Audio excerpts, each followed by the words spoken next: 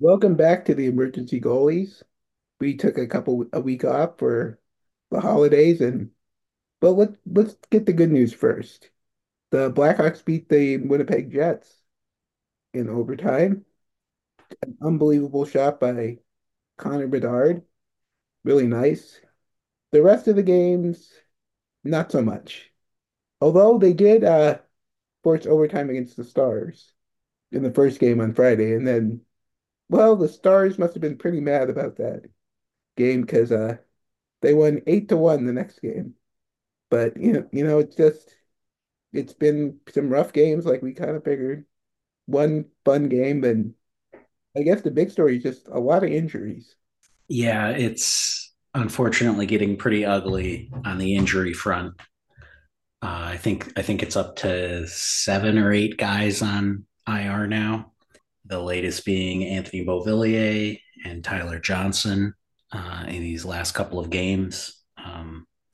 And from the sounds of it, none of these guys are nearing a return. The timetable seems to be on every one of them weeks at the shortest. So to find one silver lining, the only season ending injury we've heard of so far is Taylor Hall, but the Hawks are in dire straits at the moment, and no relief seems to be coming anytime soon. So it was tough for the Blackhawks to remain competitive even when they were healthy with the current state of the roster.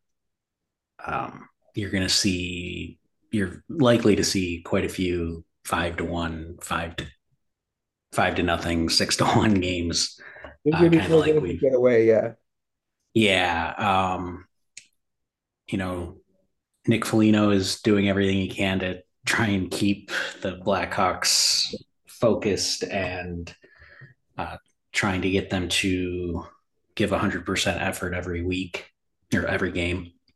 I mean, I guess Uh, he's doing what they brought him in to do, but at this point, exactly. it's a little bit kind of ridiculous because you're like, I don't think there's a speech that's gonna make a team this beat up and undermanned to begin with.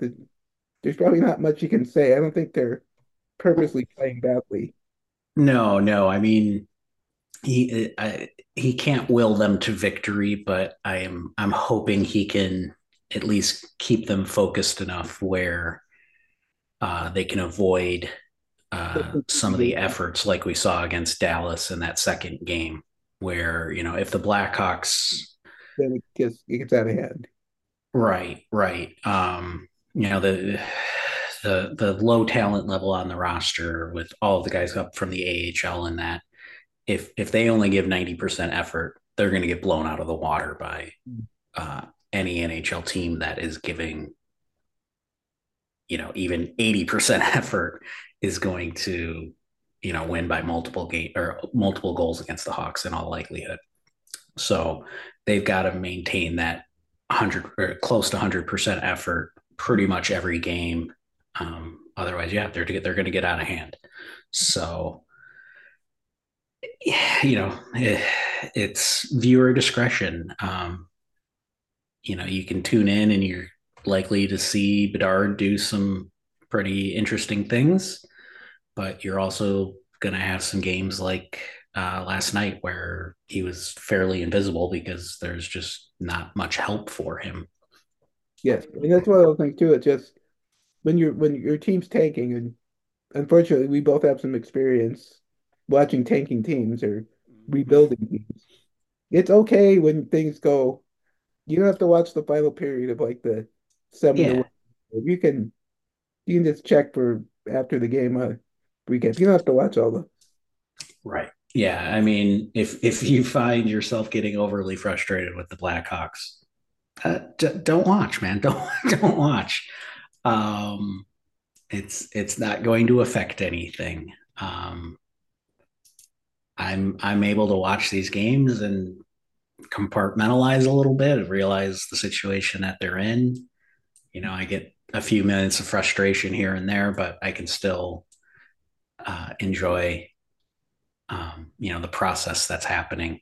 But everybody's got to decide that level of commitment that they're willing to put forth, because you're going to see some ugly hockey on and off throughout the rest of this season. It's just unavoidable at this point. Yeah, and we've talked about it like I mean almost every episode, but I mean when you're tearing down the team, they tore down the team to get Bedard, but it's gonna Mm-hmm. take a while to, I saw an interesting stat that I think it was like the Penguins with Crosby, McDavid with the Oilers, they all finished in last place in their first year with those players. So this is not unexpected. Yeah, I want to say both of those teams were the worst team in the league. They got those two guys as a reward for that. But yeah, the following season, I think both of them finished second to last. So, I mean, those are the two generational talents that we've most recently seen. And those guys by themselves Mhm. move their team up one spot in the rankings. It makes sense So because to get those players, you have to completely yeah, dismantle the team. So, yeah, and you know, in both of those cases, those guys walked into teams with a little bit more talent. Edmonton had already earned a first overall pick. He had Taylor Hall. He had, I can't remember if Nugent Hopkins was the year before or the year after, but he at least had Taylor Hall there. yeah. Um, and Crosby, Letang was uh, there, I think. I But believe Letang was there, but Lemieux came out of played some games that year. yeah, yeah, Ziggy Palffy was still there I think in his final season in the NHL. They had some really talented players. They just didn't have anything beyond, their top three or four guys were better than what the Blackhawks have. But, no, you'd go down the rest of that roster, it's very similar to what the Malkin Hawks was have. like the So, year after, right? He was drafted the year after Crosby, a couple years. um, honestly, I want to say he might have been drafted the year before, Okay, but he was still over in Russia at that point. okay, But regardless of the timing, Malkin, I don't think made it to the NHL until the year after. yeah. So, yeah, but yeah, like I said, in both cases, they had a little bit more talent to work with. Whereas with the Blackhawks, I mean, it's ground zero. It's year one. Yes. There's just nothing left. And the Taylor Hall signing was, I thought, a stepping stone to at least give Bedard somebody to work with. But unfortunately, injuries have prevented him from playing, and the Blackhawks had no fallback, unfortunately, and it's yeah, we're kind of at the point where it's very much a one man band out there for him. I was gonna ask you about the kind of fun thing on the internet that's been going around, which I would think be okay with, but I don't think it really matters that much. But all these people pulling for Phil Kessel to come to the Blackhawks. Oh, I mean, I don't know. I haven't really watched Kessel much the last couple of years. I seriously doubt he's got much left in the tank. But I mean, if the Blackhawks suffer another injury at forward, what could it hurt? Yeah. Especially if they still intend to trade anybody at the deadline. If they move a couple of guys, you know, will they even have enough people to fill out a roster if there's still significant injuries at that point? So Mhm. yeah, it'll be interesting to see what they end up doing. I mean, They nobody's did talking yet, so that kind of tells you that he's probably, if he's not generating any interest at this point, he's probably right. not that much left. I mean, if he actually still had anything left in the tank, I'm sure there would be a contending team that would offer him a league minimum deal, Yeah. that would and let him make a run that way. But yeah, they did, I hope, make a fairly shrewd waiver claim today, Yeah. picking up Joseph Megna from Seattle, who unfortunately does not help the forward situation at this point, but I'm hoping he can help stabilize the bottom pairing And on defense. I just noticed too that I saw your tweet too that another gigantic defenseman, 6'6". Yes, 6'6", 220, physical. Um, Very similar to Tenorti, but maybe a little more mobile. Yeah, So yeah, I'm just hopeful that will allow them to send down one of Phillips or Crevier, who have both been struggling fairly significantly of late. Yeah, I mean this is the type of move that I talked about all preseason, all throughout the first couple of months of the season, was that the Blackhawks were one injury away from being forced to um, yo-yo guys up from Rockford, yes, and you don't, they're pretty much sitting a rookie defenseman more or less every game. Um, they're having guys play sixth six defenseman minutes. They're having guys flip flop between the left and the right side. That's not the best situation to put a 21-year-old in. And I think, especially in the case of Phillips, it's been a tough go for him, yeah. because of that. And just having another veteran body around prevents that.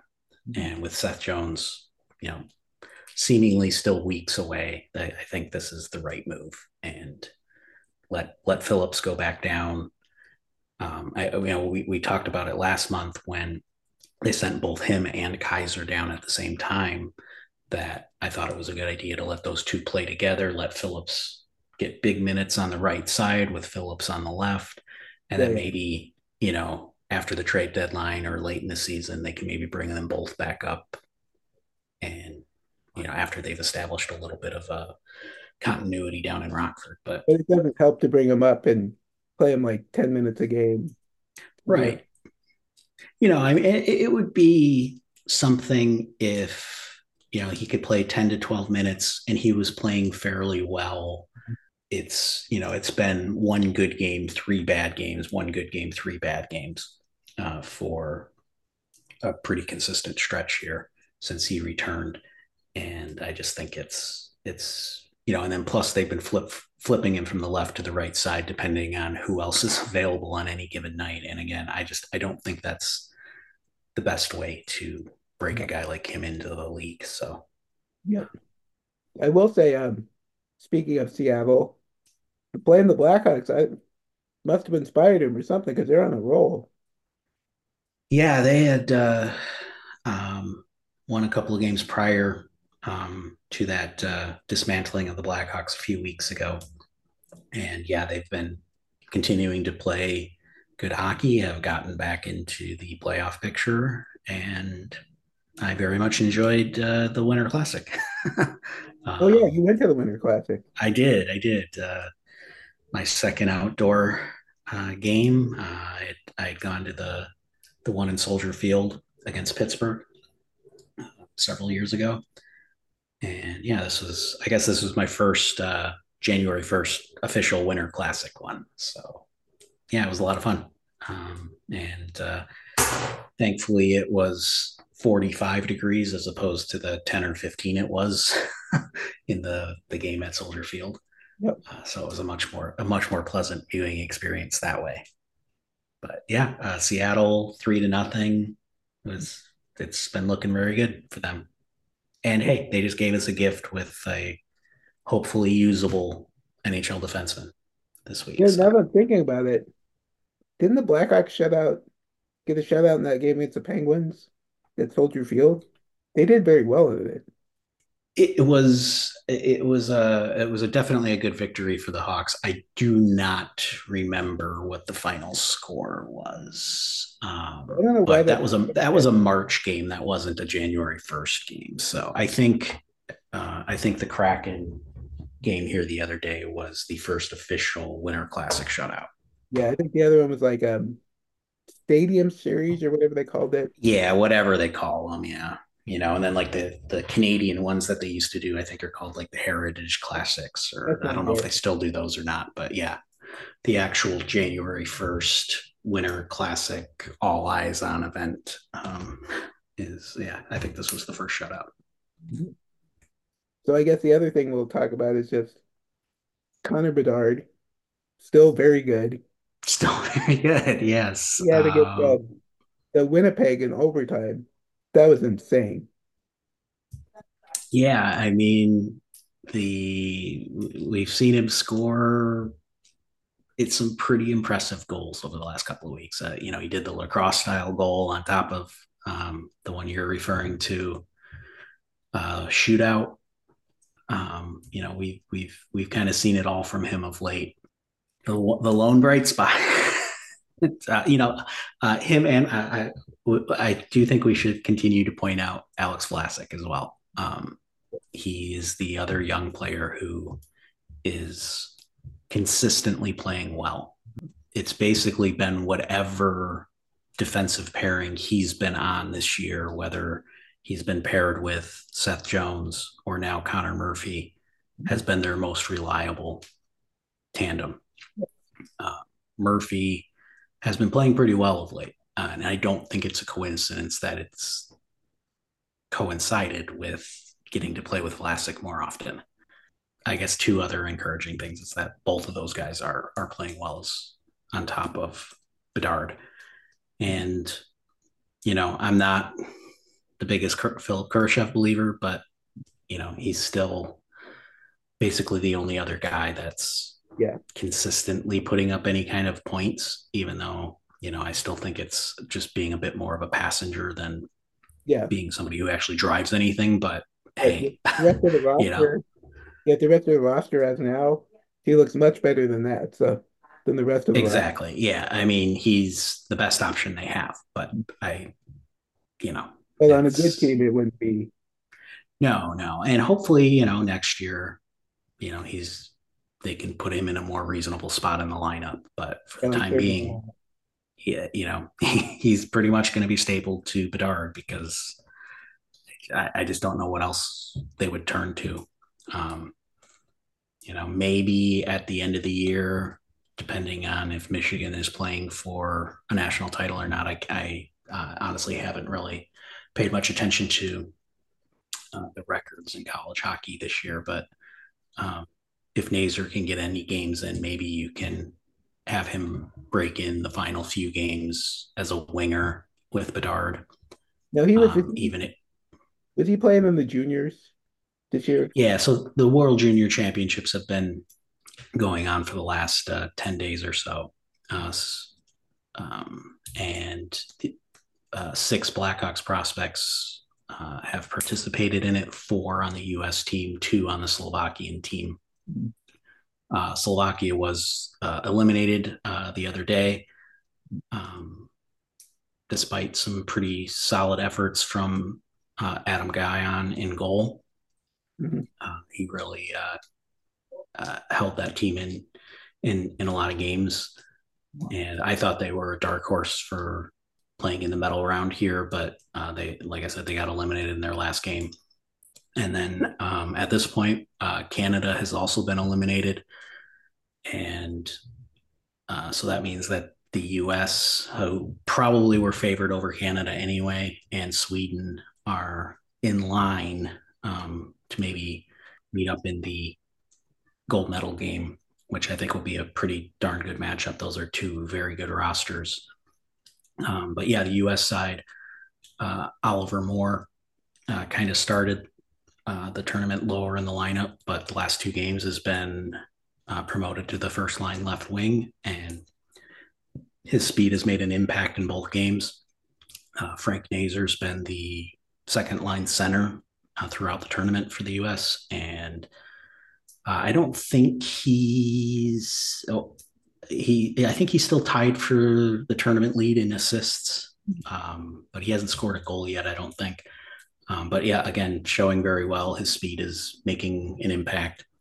And then um, Gavin Hayes has kind of been a fourth liner for most of the tournament, hasn't really made much of an impact. And then Sam Renzel has been third pairing defenseman for the U.S. throughout the tournament as well. So, yeah, very good showing from a group of the Blackhawks prospects that are involved in the tournament. And hopefully the U.S. can at least reach the gold medal game, and we get a couple good efforts out of those prospects in the next few days. So I guess now we can look forward to the games coming up this weekend. They're in the New York area, at least the East Coast. I'm not quite sure the exact Yeah, schedule. we've got the Rangers on Thursday and then the Devils on Friday. So it's back to back in the tri-state area there. And again, with the state of the roster, Yeah, most of the big blowouts have happened on the road. So back to back games against two good teams, yeah, they've got to be prepared. They can't afford a lackluster effort. But then yeah, they do return home after that and get to play a couple of the Canadian teams, a struggling Calgary side, and then a resurgent Edmonton team yeah. on Sunday and Tuesday. So I guess we're not surprised, as talented as their roster was, that they'd eventually turn it on, and they have. They have, yep. So they've gotten themselves back in the thick of things. And with the exception of a possible San Jose game between now and the end of the season, I think it's unlikely that the Blackhawks will be favored or even, fairly close to a money line if you're into the gambling thing The at one, any point the rest of the season. yeah, they might, that Flames one, they might be able to hold in because the Flames have been struggling, but you never know. Yeah, I mean, the Flames still have a deeper roster than the Hawks, especially given all of the current injuries. Um, I mean, the Blackhawks are going to be icing at least one line of just Yeah, straight up AHL talent, um, if not even more than that. they have not two. So it's a really dire situation. But But the there's really just nothing you can do about it. I mean, you can't prepare for this amount of injuries. the one thing I will say is there's usually at like one every 4 games where they're at least in it. Like they've had a couple overtime. Yeah, Every once in a while, like one of these games they might win or be in, but it's yeah, be and it's unpredictable as to the opponent as well. I mean, we've seen them almost beat Dallas. We've seen them beat Vegas. We've seen them beat Boston. We've seen them beat just the Avalanche. I mean, we've seen them beat just about every top team, yeah. but we've also seen them get blown out by just about every top team. And we've also seen them get blown out by bad teams. We So, just literally had 2 games in the same place back to back. One was super competitive. Overtime went down to the final seconds, right, and then 8-1. So right. I mean, that back to back against Dallas is, like you said, a prime example of what we're seeing from the Blackhawks, where it's one competitive game, then generally three non-competitive games, something along that ratio. And yeah, just kind of the luck of the draw as to which opponent is going to face a motivated and um, high effort Blackhawks team on any given night. And you know, the other factor is Bedard, yeah. how well Bedard, but also how serious are the opponents taking the Blackhawks on any given night. I don't think it's a coincidence that Good team, yeah. um, in that Dallas, the first game was competitive. Mhm. More than likely, The coaches I just can didn't- I can envision Dallas players thinking, "Oh, this is a pretty short-handed Blackhawks team. Maybe we can coast a little bit."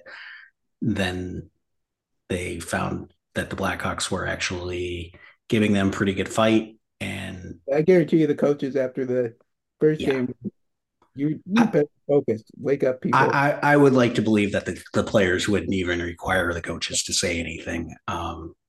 That Dallas roster is really good, Mhm. and um, there's no reason that they should have been able that the Blackhawks should have been able to hang around in that. And I think they turned it on that following game, and we saw the outcome. So yeah, Right, well, I guess on that note, we'll wrap up this episode.